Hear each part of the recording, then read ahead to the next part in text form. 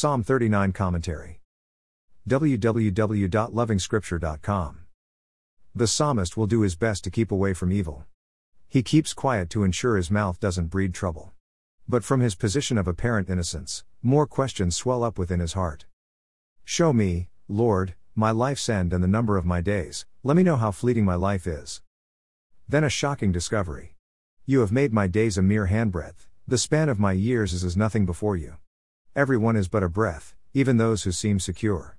Everyone, believers included. So let's check what everyone is doing in view of this naked fact. Some pile up wealth even when they know it all comes to nothing at the end of it all. But the psalmist seeks forgiveness for his transgressions. He specifically prays that the Lord doesn't make him the scorn of fools.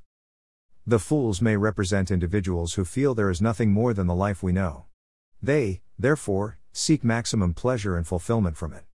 The saint on the other hand scorns the present life in preference for a better tomorrow in God's presence. Let the Lord secure his afterlife, otherwise, there will be no end to shame. The psalmist has just seen a movie between now and the end of his life. There is nothing to write home about. It could be an important exercise for many today. See through your possible achievements, great or small. See through your social status, most popular or otherwise very private and obscure. Push your income to the highest point and replace the richest man in the world. Consider the wisdom route and be the most admired of men. What about power and authority? You can also have it. Then comes the naked truth of life's brevity. Everything now looks vain and a chase after wind. The psalmist won't have it that way. There should be more to existence. These pages provide an answer, the Lord God Almighty. A return to the Lord God and repentance, and then it can be good.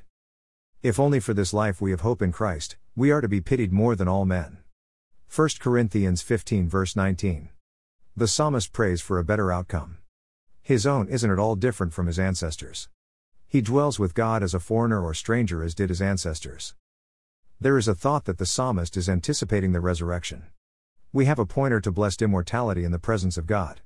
Then the saint will not be a stranger at all. More resources, visit www.lovingscripture.com.